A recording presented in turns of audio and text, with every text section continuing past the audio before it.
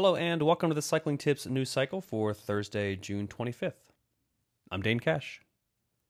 Your story of the day: for years, Mikel Landa has shown flashes of immense talent in the Grand Tours while never quite putting everything together.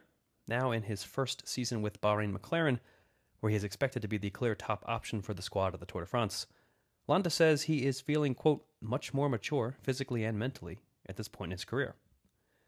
In an interview with Teledeporte, Landa said, quote, I feel stronger getting my form and maintaining it, and that's enormously beneficial.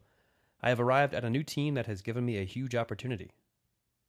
Landa is expecting to get back to racing in only a little over a month at the Vuelta a Burgos, with the Critérium du Dauphiné also on his calendar ahead of the Tour de France.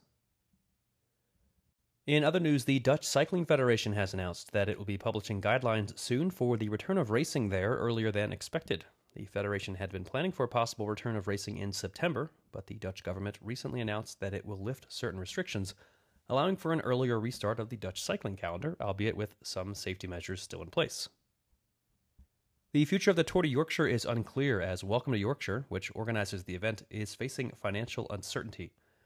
According to the Yorkshire Post, Welcome to Yorkshire has requested £1.4 million in funding to stay afloat.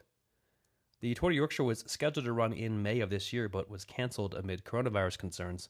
For now, it remains unclear whether local governments can or will foot the bill to keep the tourism board that runs the race going. It may be some time yet before Sepp Kuss gets his own opportunities to battle for GC results in the Grand Tours, but the promising American climber has told Ciclismo Internacional that he does have GC ambitions for the future. Kuss said, quote, Eventually I hope to be a Grand Tour contender. Physically, I think I can cope with racing for 3 weeks, and it suits me, but what I need to work on the most is keeping the incredible focus for a whole Grand Tour.